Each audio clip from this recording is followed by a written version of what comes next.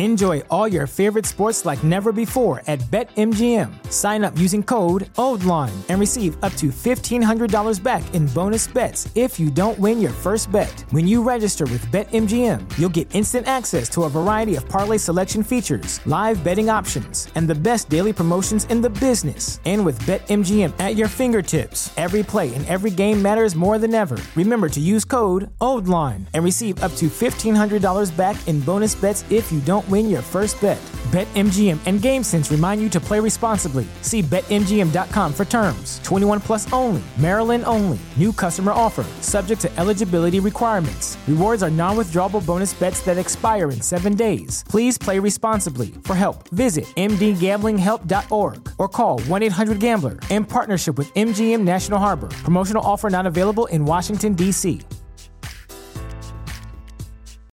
As humans, we're naturally driven by the search for better. But when it comes to hiring, the best way to search for a candidate isn't to search at all. Don't search, match with Indeed. When I was looking to hire someone, it was so slow and overwhelming. I wish I had used Indeed. If you need to hire, you need Indeed. Indeed is your matching and hiring platform with over 350 million global monthly visitors, according to Indeed data, and a matching engine that helps you find quality candidates fast. Ditch the busy work. Use Indeed for scheduling, screening, and messaging so you can connect with candidates faster. And Indeed doesn't just help you hire faster. 93% of employers agree Indeed delivers the highest quality matches compared to other job sites, according to a recent Indeed survey. And listeners of this show will get a $75 sponsored job credit to get your jobs more visibility at Indeed.com/podcast. That's Indeed.com/podcast. Terms and conditions apply.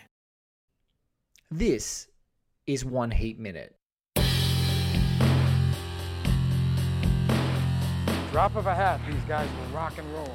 What's your name? Wayne Grove. Look like gangbangers, working the local 7-Eleven. Robbery, homicides, take it. Give me all you got! Give me all you got! I do what I do best. I take scores. You do what you do best. I'm trying to stop guys like you. A podcast dedicated to all 170 minutes of Michael Mann's LA crime opus Heat, 1 minute at a time. Ladies and gentlemen, welcome to One Heat Minute. I'm your host, Blake Howard. Yes, this is the podcast that has already examined all 166 pre-credits minutes of Michael Mann's 1995 seminal canonical crime opus Heat. And we are continuing the show not in a series of bonus episodes, but in fact a series of sequel episodes. Yes, this is the Heat 2 Book Club, and we are finally at part 6. Los Angeles 2000. This episode is a double bill once again, as we've done many times at the Heat 2 Book Club so far. The first guest is the incredible author of Off the Map, Freedom Control, and the Future in Michael Mann's Public Enemies. He is my dear friend, a really terrific film critic who rarely does it these days because he's also a really fantastic public health worker. His name is Niall Schwartz. Huge guest of the show, such an important part of One Heat Minute. And if you've listened to One Heat Minute Productions, he was such a foundational piece of it, and his relationships and his stories that he shared, and particularly a beautiful poem contributed by Niles' brother, was one of the great artifacts that I have from the show. So it's always a pleasure to talk to Niles. He's so insightful, so spot on, and he doesn't need to bloviate. He's the kind of guy that just is incredibly incisive and brief, and I love talking to him. So looking forward to sharing that with you.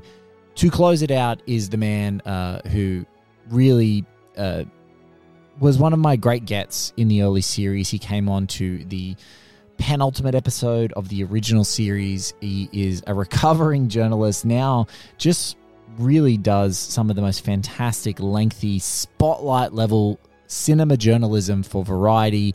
It is the wonderful Chris Tapley who joins me again. He did the original sort of snapshot overview, our original Heat 2 micro review, which was the sort of aperitif, the entree for this Heat 2 book club. He comes back on to talk to me as well, which is utterly fantastic. I'm really looking forward to sharing that with you. And guys, thank you so much for listening to the series so far. It's been a blast. And of course, I want to share a surprise. We have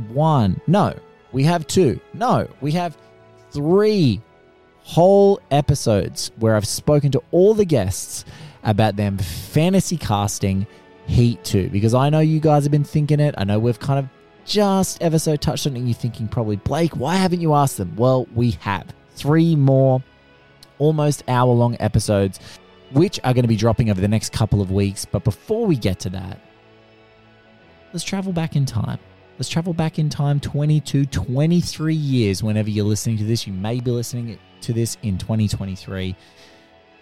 Back to Los Angeles. Back to the year 2000. It's part 6, Los Angeles 2000.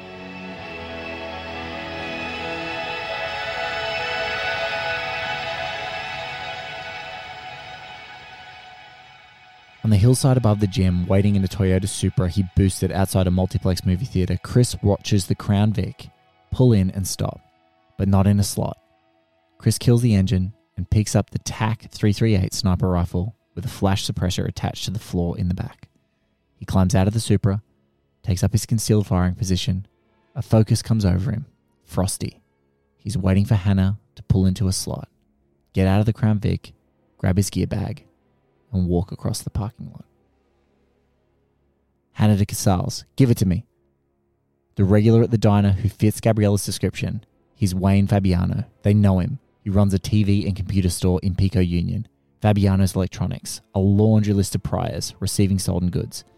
Hannah spins the wheel and guns the car back into the street. Hannah screeches away. Shit. Chris races back to the car and pulls out to follow him.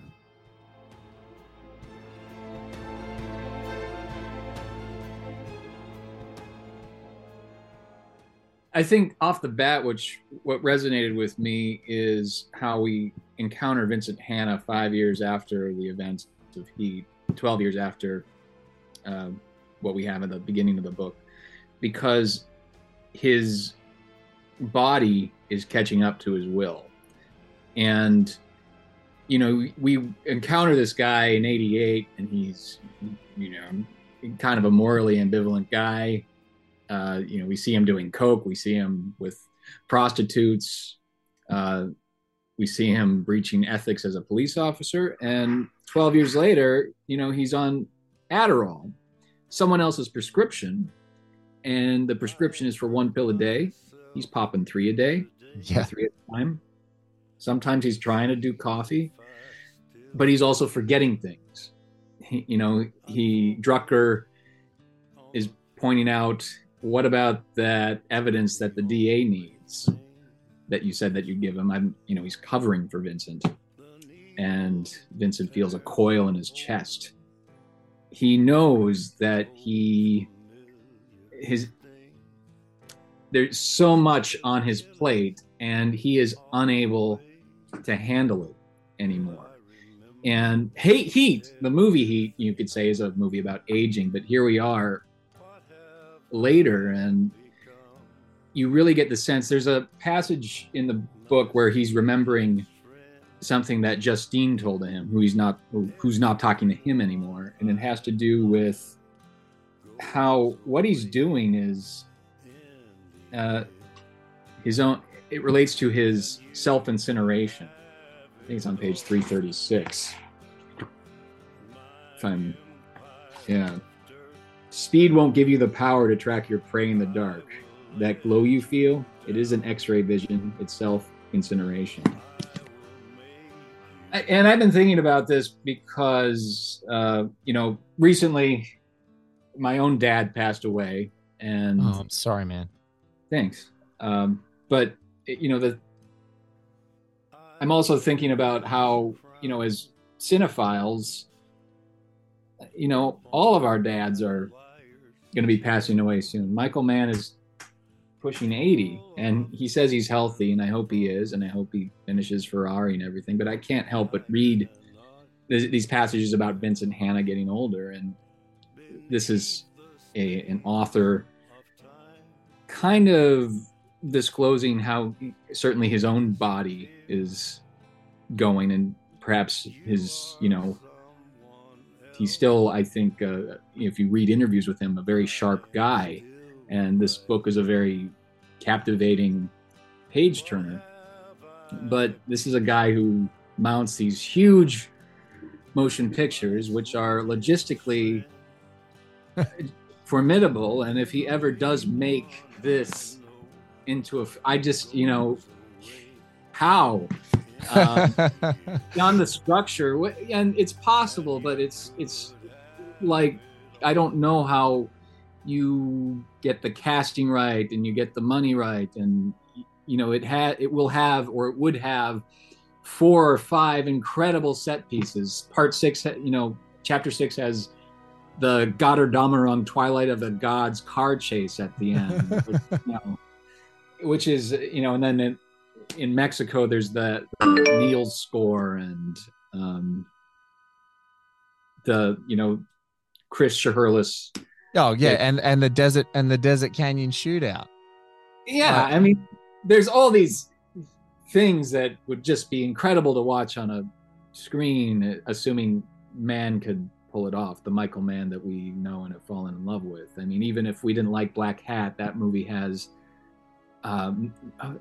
still has a half dozen holy shit moments. It's growing. Black Hat grows because it does exactly as you said. Those holy shit moments, when they drop, they're holy shit. They're really. When a director can still do a holy shit moment and can still do half dozen of them in a film, that's something. It's like tracks on an album, Nas. Like if you buy one of my friends who was in a band, Ben Moffat, a million years ago. Shout out to him. He was in a terrific band. They used to do like pub rock in Oz, lots of covers and things like that. And we would always talk about music, and they had original songs and stuff like that, which I was really grateful to like consume their albums.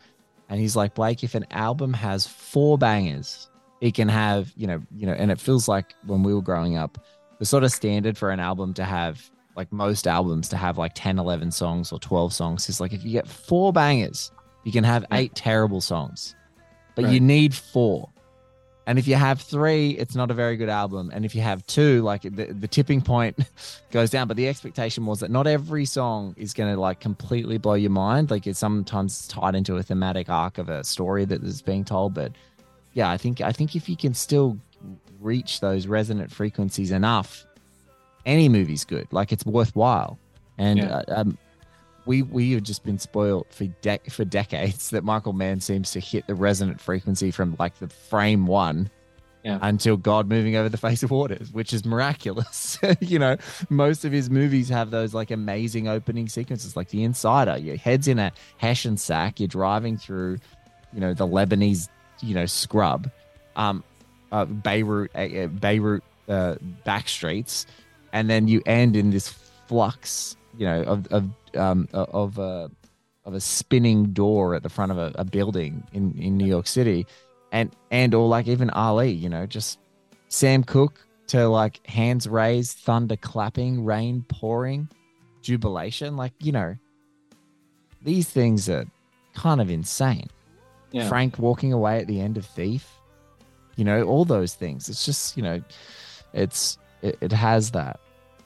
They're these grand symphonic moments that happen again and again and again in Michael Mann. And to be fair, all those movies also have these unforgettable characters. And you could say that Black Hat, and some people have argued, including myself, that the human, or what we call the human, is almost ancillary to the new cyber world. And consequently, Hemsworth has presence, and Viola Davis is great, and I love Holt McCallany, Richie Coster, and others. But there's no Will Graham, there's no Frank, there's no Vincent Hanna, there's no Neil McCauley, there's no Hawkeye, there's no Magua, there's no Muhammad Ali or Max or Vincent or John Dillinger. Yeah. And so I am hopeful that Ferrari takes us in another direction, and we'll see how that goes. And thankfully, we know this. It's already finished shooting. Yeah, I heard that. And that means that Coppola can have Adam Driver now. Yes. So, yeah, which brings me back to my dad's. I hope, I'm thankful that Michael Mann wrapped the shooting of Ferrari, and now let's see that old man Francis can wrap Megalopolis. The other half of part 6 that's interesting to me is the character, and this sort of relates to what I said about character in Black Hat, of Chris Shiherlis. And it's interesting how the structure of the novel has been compared to Godfather 2, because Chris Shiherlis is kind of like a Michael Corleone figure. And it comes down to, much like Michael Corleone killing Fredo, who you're not, even if your brother is a screw up, as Anna says in Heat 2, blood is blood. And Felix, Anna's brother from Paraguay, is a weak brother, a weak businessman, and someone who really almost sabotaged the company with the Chen family, this other Towers family. And Chris betrays that trust with Anna, and he's not going to tell her what actually happened, despite her admonition, blood is blood, let my brother live. And at the very end of the book, I think there's kind of this thing that my Mann and Gardner describe how Chris Shiherlis is feeling, and his pulse feels electric, dark, powerful. Chris Shiherlis is going to become the cyber warrior, this electric post-human individual. He's also, I think, very morally ambivalent. He's also, he could be not unlike the main character of the other Michael Mann book. By Michael Mann book, I mean Michael Mann Presents, Elaine Shannon's Hunting LaRue. Terrific book. And he kind of reminds me of going down that path. He's also, we're with Chris, and we identify with him as much as the author tells us to, but at the same time, observing how he acts, I'm interested in how he's not Neil McCauley. No. Neil McCauley, if he has a beef with you, says, "Look at me." He will shoot you while looking at you. And it seems that Chris wants, I think it's kind of absurd how Chris wants to get to avenge Neil by killing Hannah. But he's not going to look Hannah in the face while doing that. He's trying to sneak up on him. It's very un-Neil McCauley. And it's, as Bill the Butcher would say about Amsterdam and Gangs of New York, you're being a sneak thief. And maybe that's consistent with this new character, this new criminal, this cyber criminal who, you're becoming a ghost man. And that ghost man ethos, it is text. It's been text in Heat, because that's what their partnership, I've just been watching JFK, and that's the whole, the great Joe Pesci as David Ferry is like, it's all about triangulation of fire, and that great line just made me think of, the way that Chris approaches the target is different to Neil, but you kind of need it. And the same way that Michael Torito approaches the target, you kind of need it. There's that phenomenal exchange scene that in the Van Zandt betrayal, where the guy comes to deliver cash and they're going to have it. And Neil's the guy who waits in the car with his gun at his hip. I tell you what to do, makes the guy throw the cash into the car. And then, his offsider sort of sneaks out of the tray of that utility vehicle and sneaks up beside, and then Chris spots him. And what's interesting about that scene? Well, Neil's there to do the face-to-face, to be the guy that looks you in the eye, to get a sense if there is going to be a betrayal. And where's Chris? Chris is on a high perch, concealed, and the question is, he's willing to take you out. That's the thing. He's on a perch. He's in the sniper perch. He'll take you out. And we get a sense based on sort of Neil's criminal moral compass that if that exchange goes well, they part ways, and he's a businessman in the words that he shares with Nate. But Chris is there up in that perch, hidden, waiting. That's his modus operandi. He's the guy who can like wait, pick off a target, no qualms about being the sniper. And then Chirito, who's now departed in the year 2000, is the guy with the ridiculously sized shotgun, also willing to stand and just blow you the fuck away, right? The action is the juice. He's the guy who's like the Alamo guy, the last line of defense. And yeah, it's watching him say, in all the entanglements, human, relationship, and otherwise, that Neil has when it comes to business and this codification of his morals, Chris is like, that thing of having to look someone in the eye and kill them is ultimately, it's all implicit, we don't actually say it, is how Neil gets caught. It's what choice is he going to make in the moment? Right. Do I have to look him in the eye? And it's kind of one of those things that I was so grateful for in the book, is that although it kind of is teased, we didn't have the realization, because it wouldn't make sense for the character, that Vincent and Chris face off. Right. Chris is always in the shadows. Always in the shadows. Up on the perch, or, and I'm not really whereas Vincent and Neil, even in this book, I mean, the ghost of that respect, and, you could even call it love,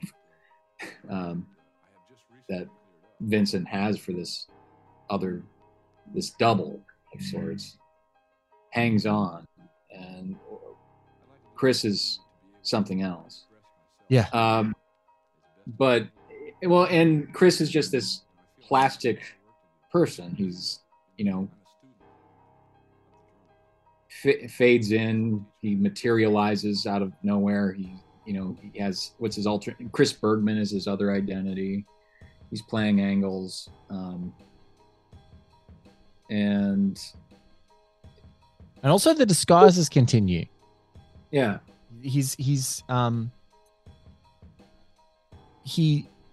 I love here they describe like he's got basically a shaved head, coming into this one, extremely lean, greyhound thin, lots of exercise. He's become, like you said, a plastic man, but I just like those. It's the Full Metal Jacket scene where they all get their head shaved. Yeah. And all of their personality and humanity is gone. They just become this massive humanity that is just going to go and be turned into a weapon. And he's a weapon. He's that. And it complements his drive for this new criminal empire, this new cyber dimension, this new paradigm. He either tells Kelso or Kelso tells him, we are now anonymous ghosts, whatever they're doing. Yes. And did you love that Kelso was performed large in this? Yes.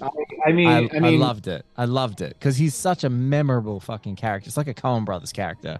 Like the characters in Heat for us are like Chet Proudfoot in Fargo. Like you just like something. I think there's a ubiquity sometimes of these memorable side characters that you're like, oh my God, I love these guys. And that was just so amazing to me.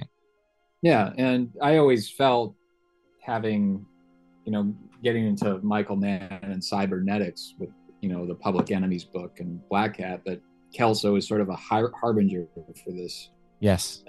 Stuff that Michael Mann really wanted to explore, because after Heat, he was going to adapt a William Gibson book. Remember Count Zero? Yes.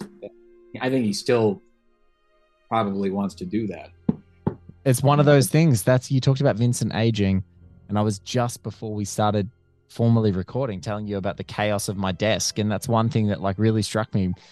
preparing to chat to you is reading this chapter and talking about Vincent's desk and the overwhelming amount of stuff that he needs to actually get done, the order that he used to have in his life and do kind of effortlessly, and all that stuff was easy. And he was the guy they could always rely on to give another case, another high level, high intensity, full on investigation. Every time we move to the next thing, it's like the desk gets fuller. And I feel like at the moment, looking around at my desk and looking at the projects and look at what I'm reading and look at all the research, I'm like, the desk is pretty full.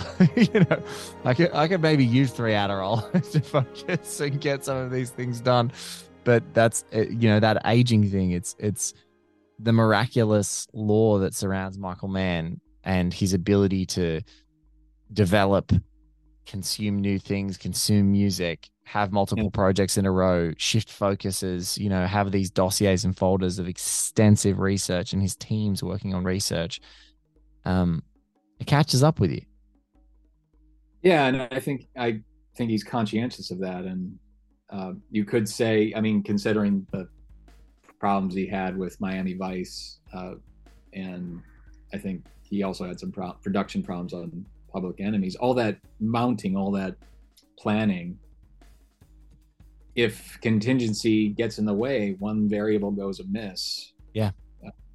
Things, it's hard to put it back together, or it's, you might have to rewrite the script, like in the case of Miami Vice. And in the case with Hannah, what's interesting when we talk about that crowded desk and we bring up the evidence that he was going to give that he's supposed to give to the DA, it's that kind of thing, that kind of breach of police ethics, though, that would lead to that character's downfall. And it's almost, we see him throw a guy off a roof. Now, granted, the guy he throws off a roof is a unequivocal rapist, and so we're like, that's a good thing, but it's still not. He's, suspending due process, and it's a De Palma. I mean, look, it's an 80s cop in Chicago. Yeah. And there are a few folk, and mindful not to take us too far down this digression because I want to stay in the year 2000, but a few folk I know that were like, Vincent would never do that, or the Vincent in Heat that I know would never be that guy. Mm-hmm. And maybe as I'm getting older, I have a more ambivalent view of people where I'm like, no, I could see someone doing that. I can see him being that guy. I can see him pushing his mode too far, going too far. Yeah. And I think it says as much about Mann's view of the Chicago Police Department in the 1980s as it does about Vincent Hanna. About the ability. Chuck Adamson, and if you watch Crime Story, a lot of those stories with the Mike Torello, Dennis Farina character, he gets up on the stand and lies to the judge in front of everyone, and the idealistic lawyer David Abrams, played by Mann regular Stephen Lang, calls him out on it outside the courtroom, and Farina / Chuck Adamson is like, you got a lot to learn, pal. And we live in a time where the term ACAB, all cops are bastards, is pretty commonplace with certainly a lot of people I know. And Vincent, as much as we love him, he is kind of a bastard. He's our bastard, but it's that thin blue line of what he believes he has to get done, and the correct way to do it. And I would see it as, if in Heat 3 that it's stuff like this, evidence not being delivered on time, that suddenly leads to Vincent Hanna probably going the way of Al Pacino's character in Insomnia or something like that, who has a lot of Hanna-esque traits. It's an unofficial Heat sequel. Nolan is on the record about that. That's what I've always thought.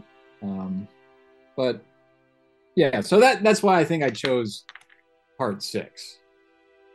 Question. Yes. Has the book made you think differently about Heat in any way, good or bad? For example, I know there were many folk out there, and I believe you were one of them. Like, we all were day and date guys to grab the Quentin Tarantino Once Upon a Time in Hollywood novel adaptation, knowing, novelization rather, knowing that it was going to expand the universe of Once Upon a Time in Hollywood, so it was fun to read. And some people really were struck with the novel, and others were kind of like, didn't like the novel. You know, it was usually predominantly positive, or at least segments of it people loved, and others people could buy or leave. But the thing that I am grateful for is the text that I feel is sacred continues to exist. And it felt in keeping with that.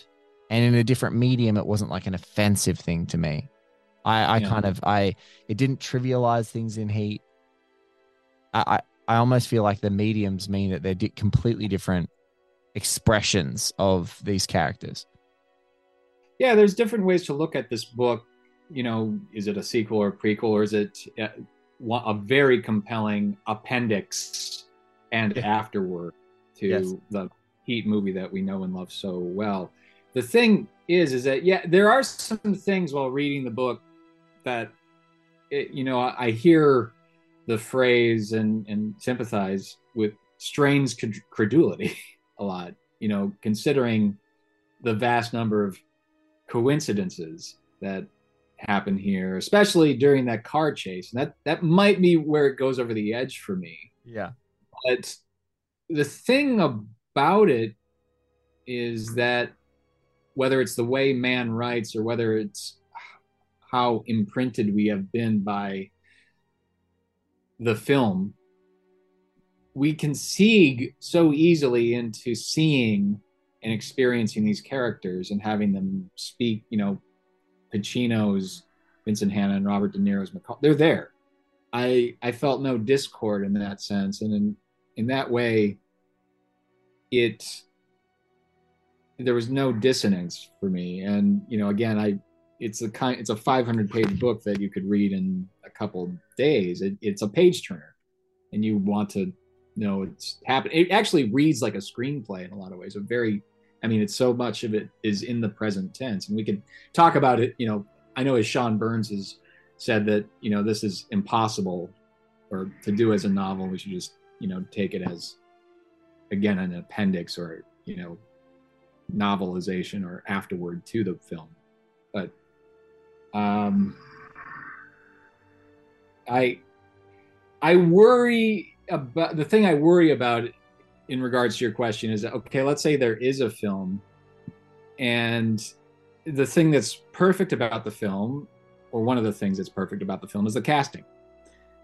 And that film was made during a different time in Hollywood. That film was made during a time where movie star actors had a different kind of capital.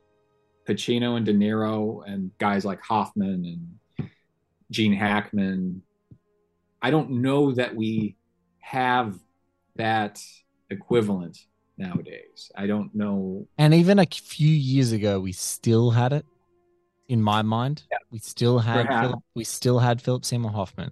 Philip Seymour Hoffman. And there are guys like Hoffman and Joaquin Phoenix, and I think Colin Farrell is. Yeah, Colin Farrell and Daniel Kaluuya. There's a few guys that are out there at the moment that, they maintain a level of capital. Yeah. And if only Heath Ledger was alive. That's someone who I could see very much being a Macaulay-esque character. Yeah, or a Chris. Or a phenomenal Chris. Yeah, I really don't know how to cast Chris. I have some ideas, but I just wonder, that's the thing. Now you have George Miller, who was able to do Fury Road and, without Mel Gibson, and kind of recreate it, make this totally new thing that worked circa 2015 as a great film of that year and of that decade, and there was no misstep. And Man is in that same league, I think. But again, if he's done, he's going to be 82, 83 years old. So I hope he's still doing whatever the hell he's doing. He and Scorsese and whoever else who's able to still be churning out movies at this time in their lives. So I'm not, I have the book in front of me, and, I could open this book and read it and be fine, but, I could turn on the film right now and live in that world and not feel burdened by the, how these characters are also fraught with background, and knowing what Mann and Gardner put down won't really affect me that much. The film is perfectly exists in its own sphere and will endure.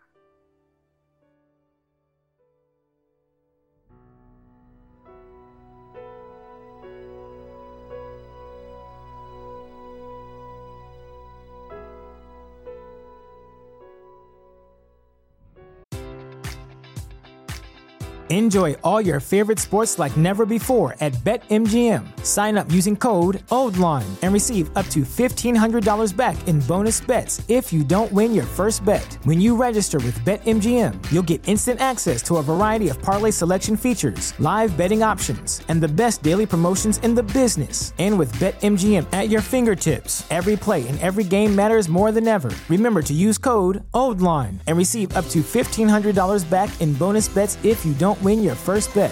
BetMGM and GameSense remind you to play responsibly. See BetMGM.com for terms. 21 plus only. Maryland only. New customer offer. Subject to eligibility requirements. Rewards are non-withdrawable bonus bets that expire in 7 days. Please play responsibly. For help, visit mdgamblinghelp.org or call 1-800-GAMBLER in partnership with MGM National Harbor. Promotional offer not available in Washington, D.C. As humans, we're naturally driven by the search for better. But when it comes to hiring, the best way to search for a candidate isn't to search at all. Don't search, match with Indeed. When I was looking to hire someone, it was so slow and overwhelming. I wish I had used Indeed. If you need to hire, you need Indeed. Indeed is your matching and hiring platform with over 350 million global monthly visitors, according to Indeed data, and a matching engine that helps you find quality candidates fast. Ditch the busy work. Use Indeed for scheduling, screening, and messaging so you can connect with candidates faster. And Indeed doesn't just help you hire faster. 93% of employers agree Indeed delivers the highest quality matches compared to other job sites, according to a recent Indeed survey. And listeners of this show will get a $75 sponsored job credit to get your jobs more visibility at Indeed.com/podcast. That's Indeed.com/podcast. Terms and conditions apply.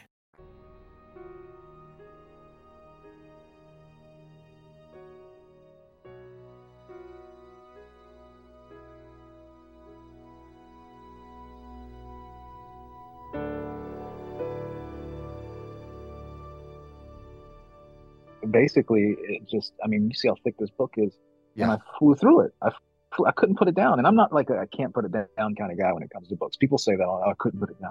I'm never really that guy. There's certainly books that I'll fly through, but like, it never hits me like, oh, I couldn't put it down. That kind of way of putting it, It's rare. People use it. Put this down. They overuse that because there are definitely books that I'm like that. I can't put them down, but it doesn't happen often enough. Yeah, and it's because it's a voice that we know. Yes. Like it's man. It's man. it's manese. We just kind of we know it. It's delicious. I actually took some notes last night when I was reading through this bit we're going to talk about. Just as an example. Let me find it. Page 423. I gotta read this. The Transpo, a Marshall Islands registered container ship from Indonesia to Dar es Salaam. South African mercenaries fighting for Denis Sassou Nguesso's Cobra militia seizing power in the Congo with backing from France and Angola. I mean, give me a fucking break, Michael, man. Like, just okay, bro.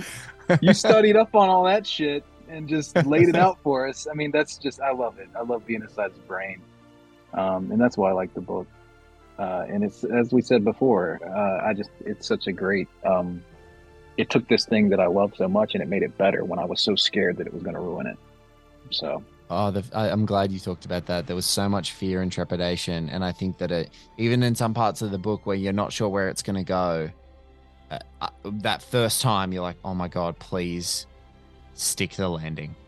Like, I don't know where this is going, but for the love of God, stick the landing. Because so much of Heat, the film, is this perfect calibration of all these huge tendrils, and then it's like it starts being plaited together and weaved together into this fine singular narrative by the end. Like, it's weaving all these tendrils together. There's one loose end, which is Chris Chehalis, but like everything else, you know exactly where where all the pieces are on the board by the end, and then there's two pieces left, mano a mano, and it ends, and the crescendo is so amazing. And so that's, if someone was asking me, I'm like, what's great is the kind of the beginning of the book. It does feel like an echo because you're with all the characters that you're familiar with, and then you go your separate ways with them throughout the book. But six gives you that real Heat feeling of like all the tendrils are coming back together, all the locomotives are about to converge. It's like, here we go. This is everything that the book was promising and lived up to. For me, it was in this final stanza, and it reads like a screenplay, by which I mean it's very much prose, but it has such a motor to it. Yes, it's sort of that can't put it down thing again, but it just especially this section. I will say actually all of the set pieces throughout the movie, I mean throughout the book, they're all so wonderfully written because you're never confused in any sense, and there's a lot going on in each of them. But they're also exciting. You know, the big hotel sequence and the sequence. Is that in Mexico? The hotel's in Mexico. Yeah, it's Mexicali, the one where they're in the mountains of Mexicali. Yeah. So there's that, and then this one here, which we were talking last time, is in Speed Country, which I love. Right down there with the 105 and the 110 and all of that. Just I visualize it because I know the area so well. That's another thing, by the way. I love reading the book. It's a great book to read when you have a very good knowledge of where shit is in LA, because he's. Although I will say, I think I said this the last time, I can't remember, but I think it's hilarious that he very explicitly states that they go to Cape Manalini. It's like, yeah, I know you shot it in Cape Manalini, but like now you're making it clear that he pulled him over at on the 105 and said, let's go have coffee, and then you drove like half an hour up to Cape Manalini in West Hollywood. It seems like something they wouldn't have done. Maybe they would have found a diner off the side of the road. But anyway, I just obviously love the detail. But this section, particularly like halfway through 6, basically when Chris hears the name Vincent Hanna on the news, and it says he stills, and like my own like hair on the back of my neck stands up. It's like, oh, shit's about to go down. Because we've also seen Chris, like, he was peak physical condition in the film. We've seen him having to go through this recovery stage. It's talking about him being lean and like much leaner, sort of like he's gone back to like militaristic roots. He's running all the time. He's super fit. We've already seen him have some pretty significant showdowns.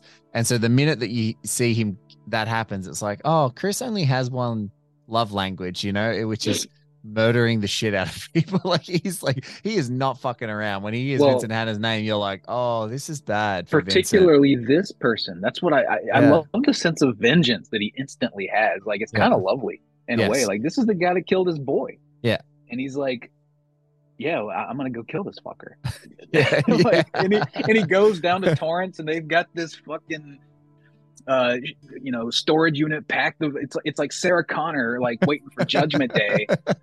Like, dude, like busts open this container that they paid 5 years in advance for, which is just I love it, man. It's like he knows exactly what to do and how to do it, and let's go. And then obviously you've got the parallel thing happening with Wardell going after Gabriella and Hannah trying to protect her. So it's kind of like ballsy and crazy and exciting to have these two like driven things happening at the same time. Chris trying to kill Hannah, Hannah trying to save Gabriella from Wardell, and Wardell being the fucking psycho that's trying to kill Gabriella. That's my kid, by the way, if you end up hearing him screaming throughout this. But yeah, it's like there's a lot going on and a lot to juggle, and then to put it all into like a car chase eventually, and like, you know, some of the most dense traffic that we can have out here. It's kind of a perfect ending for an LA crime saga. I love how you said something that I think a lot of folk have attributed Wardell and the Wardell piece to like, oh, he's kind of like a Waingro. And in some parts, I do definitely see the similarities, obviously.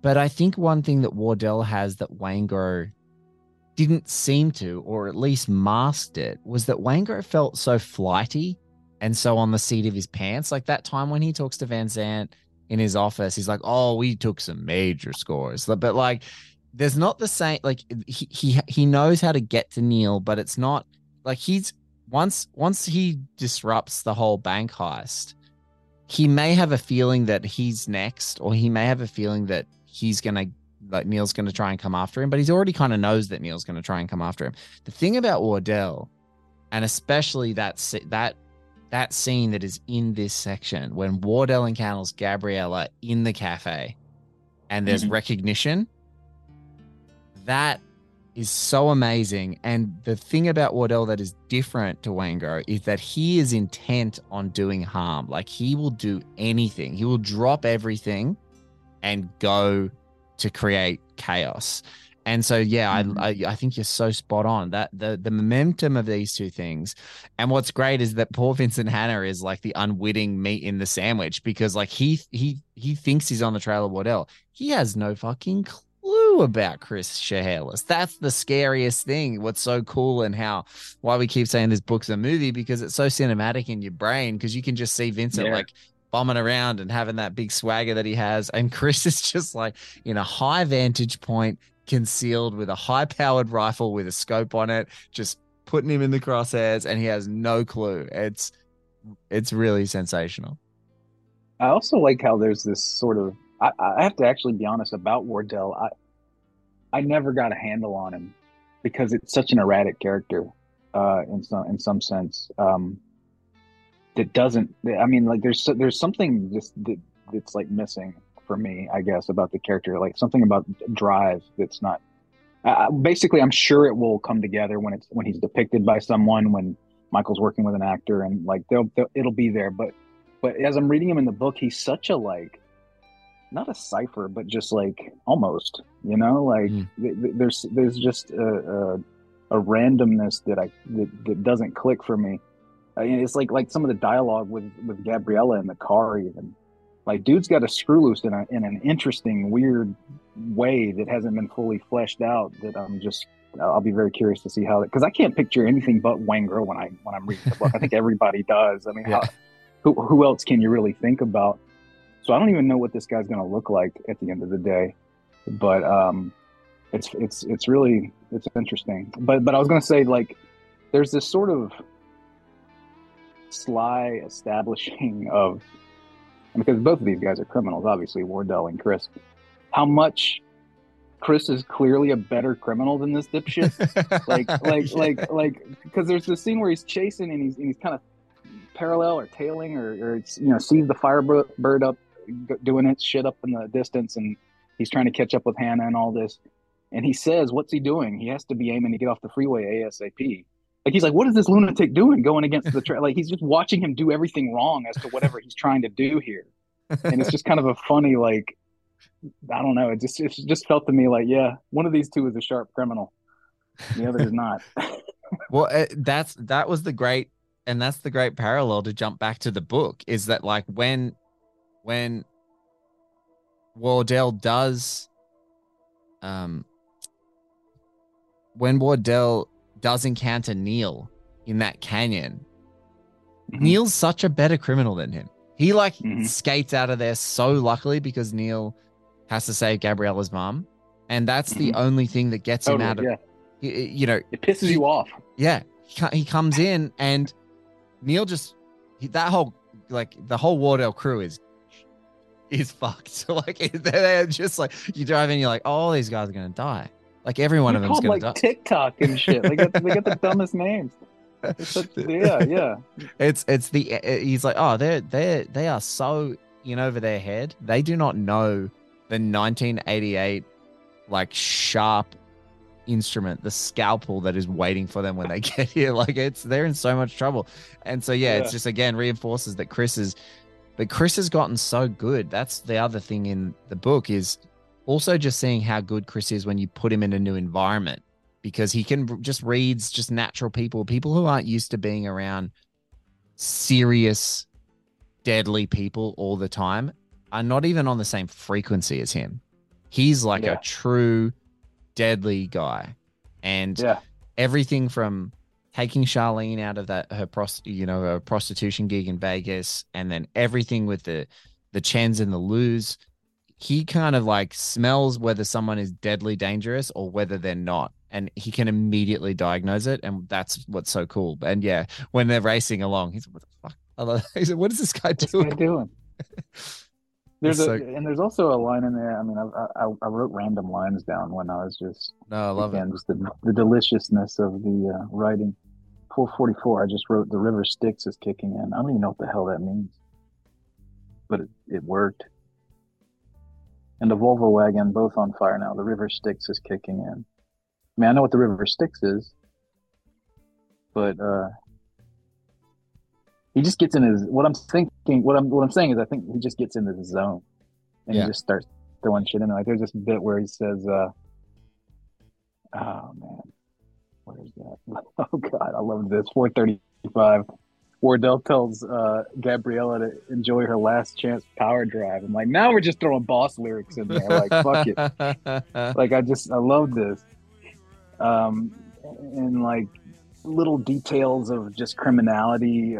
Chris paying attention to the quote ingress and egress, which I'm like, what is that anyway? And I looked it up, and it's people entering entranceways and exiting exit. I'm like, I guess that's something you would do if you're casing a joint or whatever. And man has tapped into this lingo of ingress egress. I'm like, that's cool. Whenever Wardell goes out onto the wrong side of the freeway, he wrote Gabriella's skin shrinks, and I was like, God, that's perfect. Yes, just the language. That's like, I get it. Yeah, he paints like word pictures that you only ever used to hear when he would talk about backstory, but in the book, it's like it's the text. It's not just the subtext. It's the text. It's so great. Mm-hmm. And there's a Dodge Viper that I guess one of Wardell's crew drives, and I just kind of love that because I love Dodge Vipers. 1992 Dodge Viper is probably my favorite car. So just reading the words Dodge Viper. There's a Dodge Viper in the year 2000 flying around in there. Can't wait to see it on the screen. Yeah. There's so he's trying to get off the freeway. We're streaming towards the end of this thing. And then we get to this like face off, this streaming through cars, this gunfire, this sort of craziness. Was there a moment when you were reading it for the first time, can you remember, where you were like, is this the way that Vincent goes? Is this the way that Vincent goes down? It felt like it was leaning that way, because this fuck up has gotten kind of a leg up on these far more polished professionals than he throughout, by sheer luck. And I almost wondered if that's going to be sort of a dark point to be made here. Just the randomness of that. So yeah, and he gets popped, he gets shot. So you start to wonder. But I also just love this like cloaked figure that's doing something that the cops don't know what the hell is going on. They see this cover fire being laid down. They're like, what is this? And this like mystery figure, there's something, I don't know, like mythic about it or something. And I remember too, like, Chris had a chance to do it. Yes. Right. And he says he has a moment. He has a moment. He's got to make a choice. He realizes that Hannah's whole thing here was saving this girl who Chris has a connection to. And he says, it isn't your time yet, Hannah, not tonight. Or he thinks it. And I remember when Hannah realizes what's been going on and, that's Scheherles. And again, he's a driven person. He has one thing that he does, and that's catch bad guys. And there's no hesitation. He's like, I'm coming for him. And I remember just being disappointed. like come on, man. He let you go. You don't know that, but like he let you go.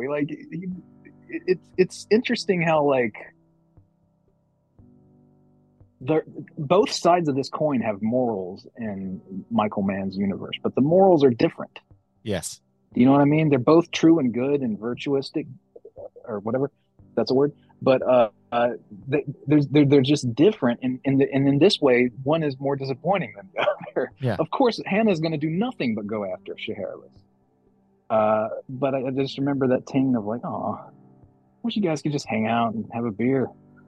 But I think about, this is the thing that I think about, and it kind of leads up to, it leads up to like this, I remember when I first heard about the novel and I first heard that it was happening as a prequel and a sequel. And I was like, okay, this has been tried before. Obviously, Coppola kind of set the template that no one has ever been really able to truly realize. Like no one has ever really been able to do both of those things in an effortless sort of way. And when he goes, I'm going to go after him, and they realize and they see in the CCTV footage that they're like, that's Chris Scheherles. When they see that all go down and he's like, I've got to go after him.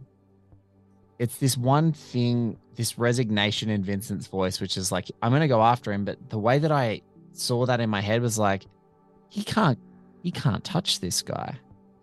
Like this guy's been out in the wind for 5 years, comes back, has a chance to kill him, doesn't, comes and intervenes in this one moment, then he disappears. He's out. Like he's not, LA is not his playground. He's not coming back, which leads me to the finale, the final moments in the blue room. Hang on, before we get to that. Chills whenever Hannah sees Macaulay's picture in the locket. Like I'm ready for that moment in the movie. I can't wait. I'm ready for that moment. Like it's like that's the moment where he's like, holy shit. And it all kind of cascades and I also, to your point, in a sense, I don't think he'll ever catch Scheherles. He can't. And it's like he's kind of too good, and he's never going to fuck up to the extent, because Neil fucked up. That's why Hannah caught him. Yeah. And there's a kind of a mirror of that here, which I love, which, Chris has his moment in the tunnel, if you will. Yes. Which is hearing Hannah's name on the broadcast and making this decision, very risky decision to go after him. So that's probably as much of a fuck up as he's going to make. And he's decided he's going to let the guy go now. So it's like, he's in the wind now, baby. Like, I don't think. Well, also it's the Edie and Neil car moment. That's what I mean. The tunnel. His moment in the tunnel. No, I mean at the car when he exits the hotel. It's go get the girl. Oh yeah. It's go get the girl.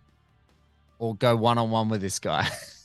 And he goes, no, I'm out. Like, I'll take the girl. He made the right call. He made the right call in that moment. Neil runs off to his death.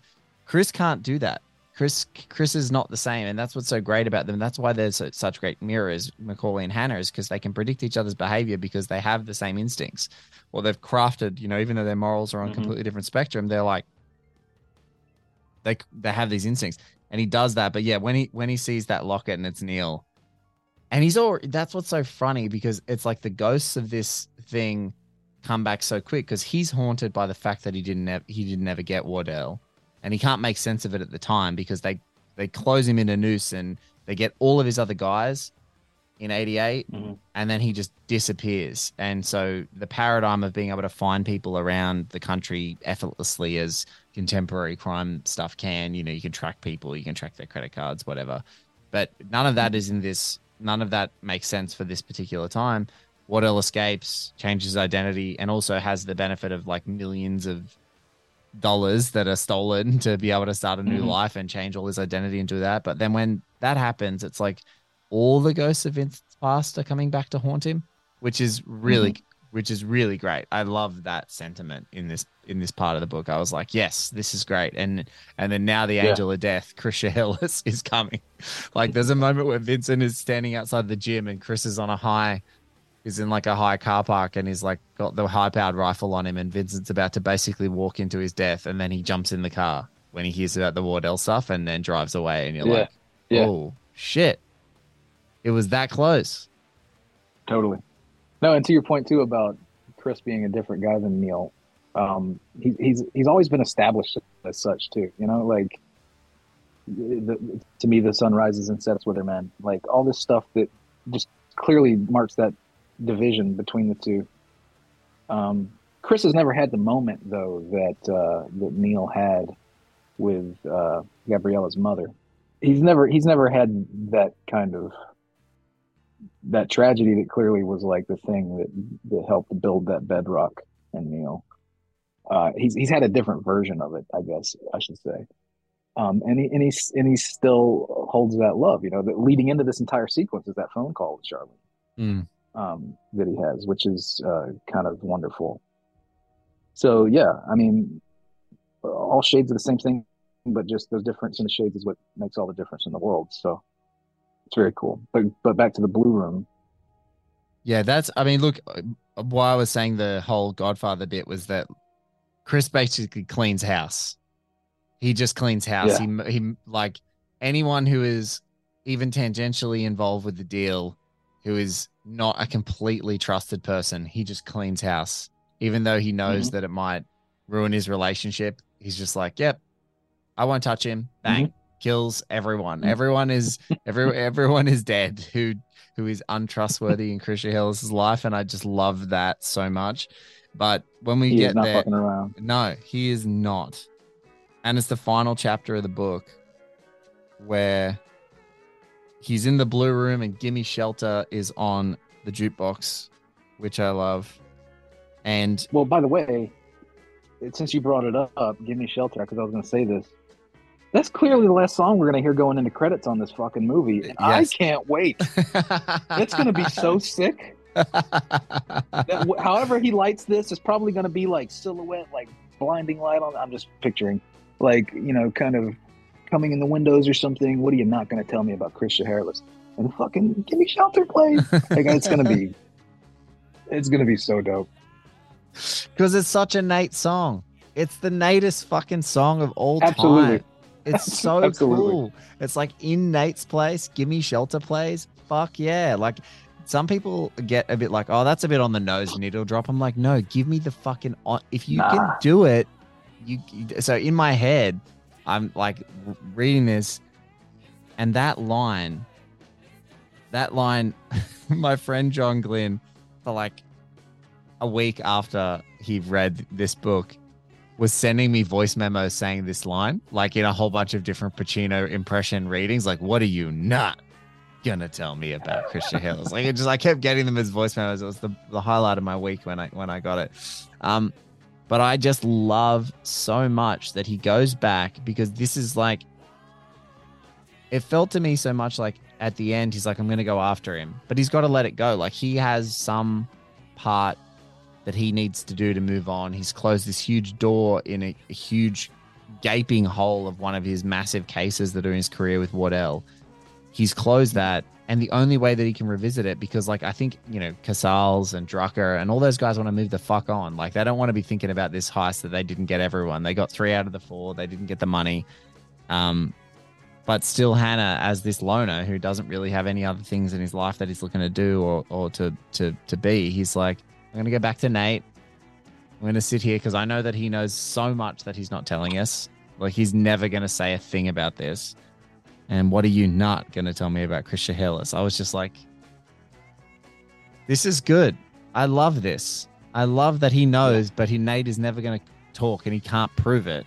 So it's just good to it's the same ethos that he had with like, what do you say? I buy you a cup of coffee. It's like, what are you not going to tell me about Christian Hairless? I know that you're going to do it. I know you're never going to say a word. You're never going to tell me where he is or how you helped him get out. But I know that you had a hand in it. It's like you're the last character that's left on the board that I can even interact with to sort of reach this thing that was the peak of my whole career. Yeah. And by the way, Nate, if anybody is like a Martin Scorsese character in all of this, oh my God, Nate probably is. So Gimme Shelter's fine. What was the other scene with Nate and Vincent? It's early. It's in the 95 prologue where he's where they after everything. Yeah, after they go right after everything, and they go and you know what I would do? I remember it now. Yeah, he goes into him and he's trying to get information. He's got his I guess he's his fence. But this is what I would do. I would lose that scene. I would make the scene at the end of Heat 2 the first time Vincent Hanna and Nate ever see each other and talk. I agree. Like, it would make it just such a much more interesting beat. Because there's so much more Nate with Chris, getting Chris out. Yeah. Like I think you have to do the getting Chris out scenes, but I don't think you need to see and there's chunks in the book that that just could be excised, like it could just be implied, but Nate getting Chris out of LA, super important. Vincent and his crew seeing Nate, that could just be a line. Like, we went down to this bar, the Blue Room. Yeah. Throw his photo down on the thing. He's not talking. And Vincent's like, he's not going to talk. He's like, check the borders, whatever. And then it just rolls into. Or if he could play with that to where they didn't even nail that. Like they were trying to figure out Neil's fence, and they could even talk about this fence that they could never, whatever. Just some through line that clearly he's been working in the background. And then clearly in the very last scene, he's nailed down who this person is, and he goes in there and delivers that line. I just think that could be a little more fun. They could play with that. I'm gonna tell Michael Mann what to do. But. Liz, that's the thing we both know. You know innately because you've seen screenings of films. You know, man, you've spoken to him a million times, and we're both acolytes, so we've read. And, we've looked at everything that he's done, but it's like the stuff that he can just instantly peel away to get to the raw momentum of this. If he turned it into a screenplay, is just, it's going to be a breeze to adapt, like as into a screenplay, absolutely. Because he's got all the homeworks here. This is the homework, it's, and turning it into a movie, you can then have embellishments and get excited about how you sort of, tweak things. But man, this is one thing I have to ask you. This line to me feels like the greatest closure. And this is what I've spoken to a couple of people who are less familiar with Heat lore are like, oh, this leads up to Heat 3 where Vincent hunts down Christian Hairless or whatever. And I'm like, no. This is the end. This is the end. He knows he can't catch him. This is him accepting I can't catch him. What are you not going to tell me about Christian Hairless? Like, for me, this is the most I can see into the heart of this character who I have been freaking obsessed with for so long. I'm like, this is closure. This is as close to closure as Vincent Hanna gets. And like, no, he's going to hunt him down. I'm like, no, he ain't leaving LA. He's got cases piling up. He's got murders. He's got things that are happening. He's barely holding it together. He's got his great team covering for him at this stage of his life. This is a moment where maybe he can actually start to be a little bit more like that old Vincent Hanna, even though he's lost a step, and actually just slow down. Like he's never going to catch this guy. Sometimes you have to have that, like, I can't catch that guy. And you can only do everything that you can do. And so in that moment, I want to push back on this.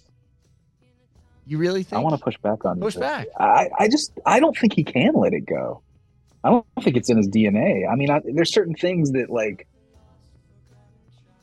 because it's kind of like there's just that moment after the freeway shit goes down where he's locked in, man. Like, he wants he wants to get him. Yes. And yeah, he can accept that it's an impossibility maybe, but I don't think that means that he's going to stop doing what he can do, or you know what I mean? Like, yes. My point is, I don't think there's a movie in it. I don't think there's a story in it going forward, but I don't think this is a guy that turns that off. No, he can turn it off. I mean more with the Chris thing of like there's that great line in Heat when he's talking to Casals in the elevator, which I love, where he's like 48 hours or whatever he says, like 36 hours, he's gone, bye. Like he kind of does know, and I think knows he's way back from there though. Yeah, he's exhausted, but he knows that he's gonna go, and so that like once Chris goes overseas, like he can't keep chasing him with LA, with LA PD resources. He's kind of come to that acceptance. I don't think he's gonna change. I don't think he's going to change, but that was just that one thing with me. Is like I like argued till I'm blue in the face. I'm like, there's not a Heat 3. I know that we've been trained to say, like, I almost wish it was called Heat Part 2. But I don't. It's not like a series. We're not going to see Heat 3 Electric Boogaloo. Like it's not. There's no more Vincent Hanna chasing Chris Shaharless. Yeah, I mean, but how do you square that with this? 453, Shaharless, you are good, and I'm going to find you. Yeah, I don't. That for me, it feels like that's the most Vincent Hanna thing to say. He's never going to give up looking for him, but he can only when he comes into LA. If he comes back into LA or the greater West Coast area of the United States, there's a chance that he might get ensnared in that net, or maybe he catches someone, or maybe, he doesn't even know Kelso exists, but like maybe, Kelso gets caught for something or whatever. And so the drag net closes, but I just never, I can't imagine, I couldn't imagine that there was an end to the, I knew that he lived a full life and an imaginary life afterwards or whatever. He kept doing what he was doing. He probably drove himself into the ground. He drove himself mad. We already got a sense that was the kind of guy he was in the film. But I feel like this is the end. I don't think I don't think this is like an opportunity to tell more Vincent Hanna stories in my mind. Yeah. But but he always wants to. That's the thing. Like when he walks away and he thinks he's already lost Neil, it's like, you were good. Like I don't think he ever even in that moment was thinking good. I don't think he ever voyage, thought, motherfucker. You were good. What have we got? What have we got?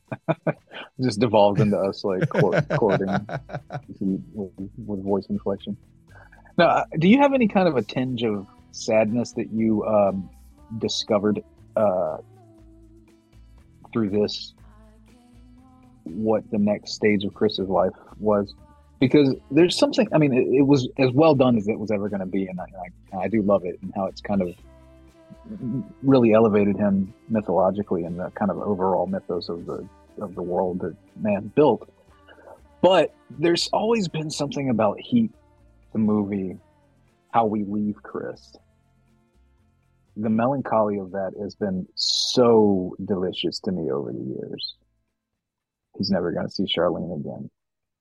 What's he gonna be after this? Like, what, just where we leave him there.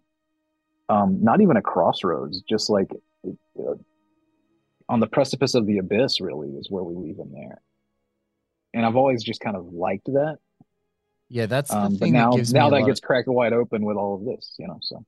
That's the thing that gives me the most conflict, is that I know that they kind of have to touch on Charlene. It's like, because we learn about Chris, we have to learn if he ever, because the melancholy of that moment, you're like, it has to be addressed. And if it wasn't, it would be like I think when they're like narratively, it's like a gaping hole.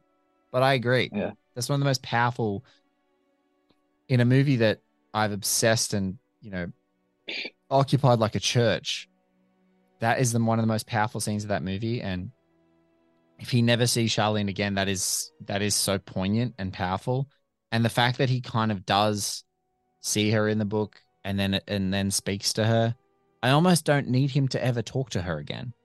You know what I'm saying? Like there's a scene that he actually has closure, and I almost like don't want him to ever have those conversations.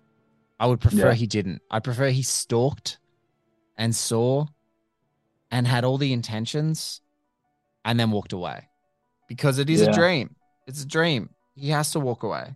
She told him. and he's learnt the lesson from her, you know?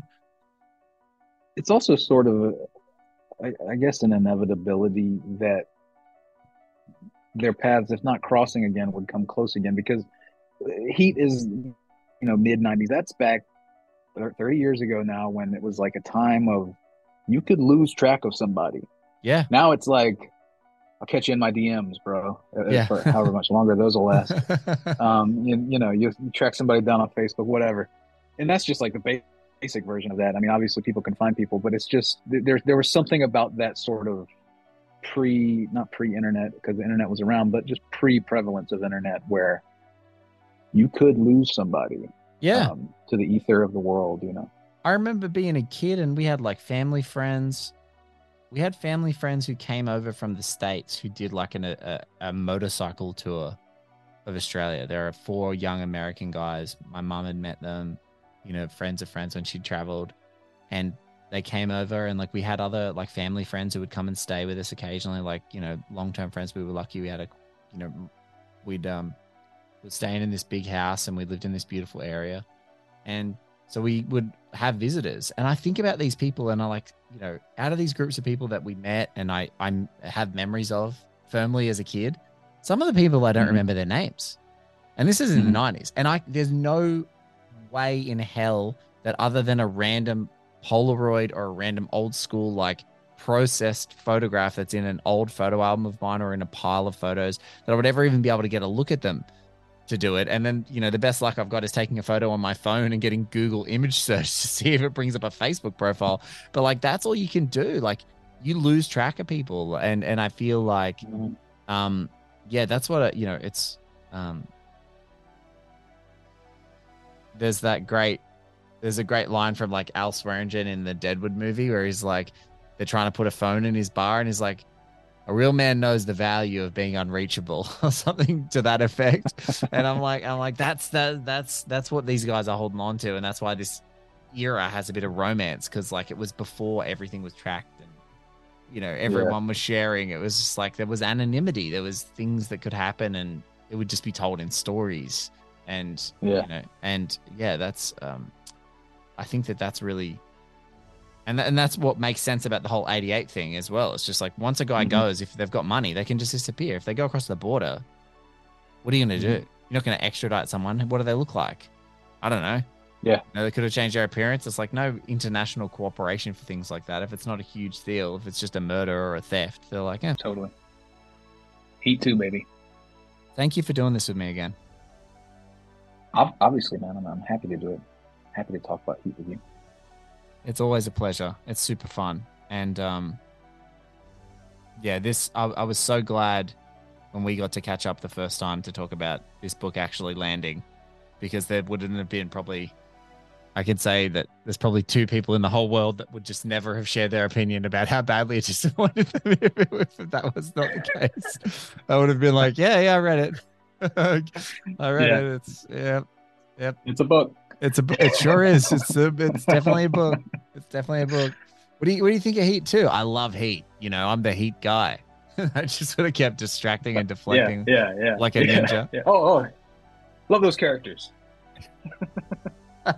Would have been the most diplomatic shit of all time. But yeah, that's one thing I can hope. If there's one thing I'm left with is the ongoing impression that yes, Colin Farrell could absolutely do a De Niro. And yes, I would love everyone and their dog asking him about Miami Vice 2. That would be amazing. Let's make it happen. Make it happen. You're the best. Thank you so much for doing this. Yeah, man. Good luck with the rest. Happy to be part of the book club. Yes. A book club for a change. We actually read. Yeah. We read here. Books, words.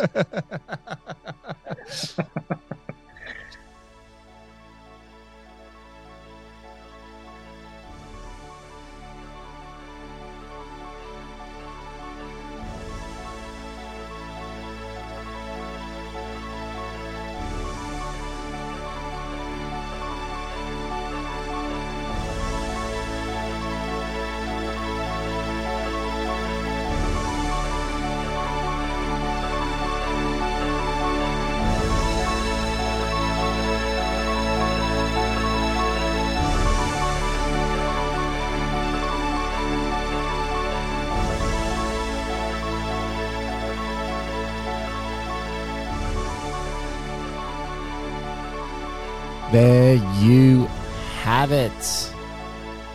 Heat 2.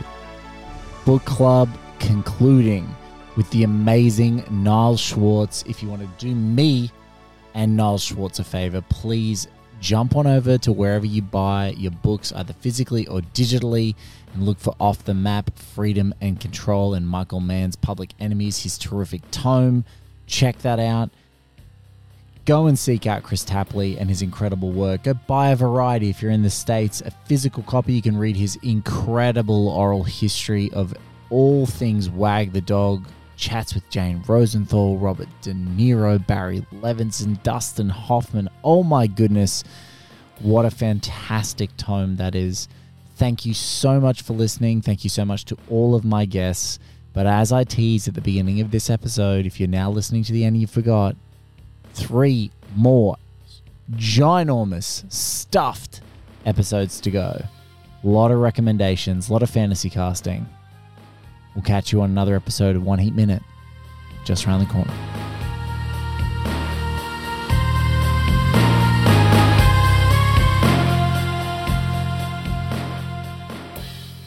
You know, and it feels like such a 20th century movie. It feels like something David Lean would have done or tried to do when he still had that kind of currency. And even then, he might not have succeeded.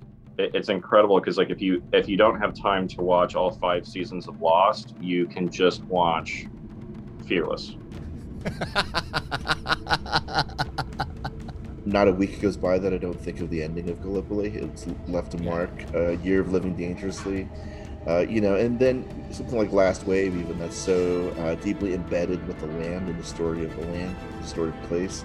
You know, I don't know that I'd seen very many movies at that point in my life that had such a down ending and they had such a, you know, sort of strong sense of folklore attached to it as that. And something always so poetic and lyrical about Peter Weir's work. Gallipoli was the first movie that ever traumatized me, and I don't think I ever really recovered from it. And I'm still upset that they played it in school. Like, I don't think it's actually possible to make they say it's not possible to make an anti-war movie, but I think Peter Weir pulled it off. Yes. Because no one watches that movie then thinks, I want to go to war. Peter Weir is the greatest director that Australia's ever produced. Like, bar none, hands down. Like, no one else is even in the room. I think you have covered some really titanic filmmakers and some really titanic films so far, but I truly think what makes Peter Weir special and what makes you doing this one special is we don't talk about Peter Weir that way, and we should. Peter Weir is one of those guys who I don't get why he isn't a bigger name, why he isn't more in that rarefied air. Yes. Because I think film for film, he's one of our very best filmmakers. He has brought his A game repeatedly to many properties. There are films of his that I hold very dear. Fearless, The Mosquito Coast. I will fight somebody if they talk bad about The Mosquito Coast. Man, I love that movie. But in general, I just think he is a special filmmaker, a smart, lyrical, hallucinatory filmmaker. He's a very dreamy filmmaker, and I don't think he gets his due. You know, Master and Commander is one of my all-time favorite movies. You know, it's easily one of the best movies of the last 20 years. It's, you know, there's a grand scale, there's a historical backdrop to it, but at the same time, there's such an intimacy in the relationships. Which I think is not just a great film and one of the last great epics in the truest sense. I think is actually kind of a sliding doors change point moment in cinema history. I think 2003, when that comes along, and it is an old-fashioned, you know, we don't make them like that anymore type film. I think if Master and Commander spawns a franchise at that point, the entire cinema landscape globally is completely different. That's the movie that I wanted to see 10 of those, you know. And, yeah, I know they're big fans of Fast and Furious and everything, and God bless you, but Master and Commander should have been. It's one of those things. Again, I'm not a seafaring man, sir. But there is a sense of authenticity. There's a sense of really watching a genuine dedication to recreating history unfold on a big screen in front of you that can't help but inspire just genuine admiration and awe. If you're going to pick a film where he really brings every one of his skills to the table, it's Master and Commander. I think you picked the right one, man. Yeah, very excited to see what you pull out of this, Blake. That's right. Our next series is Peter Weir and Russell Crowe's Master and Commander. The series is called Podcaster and Commander.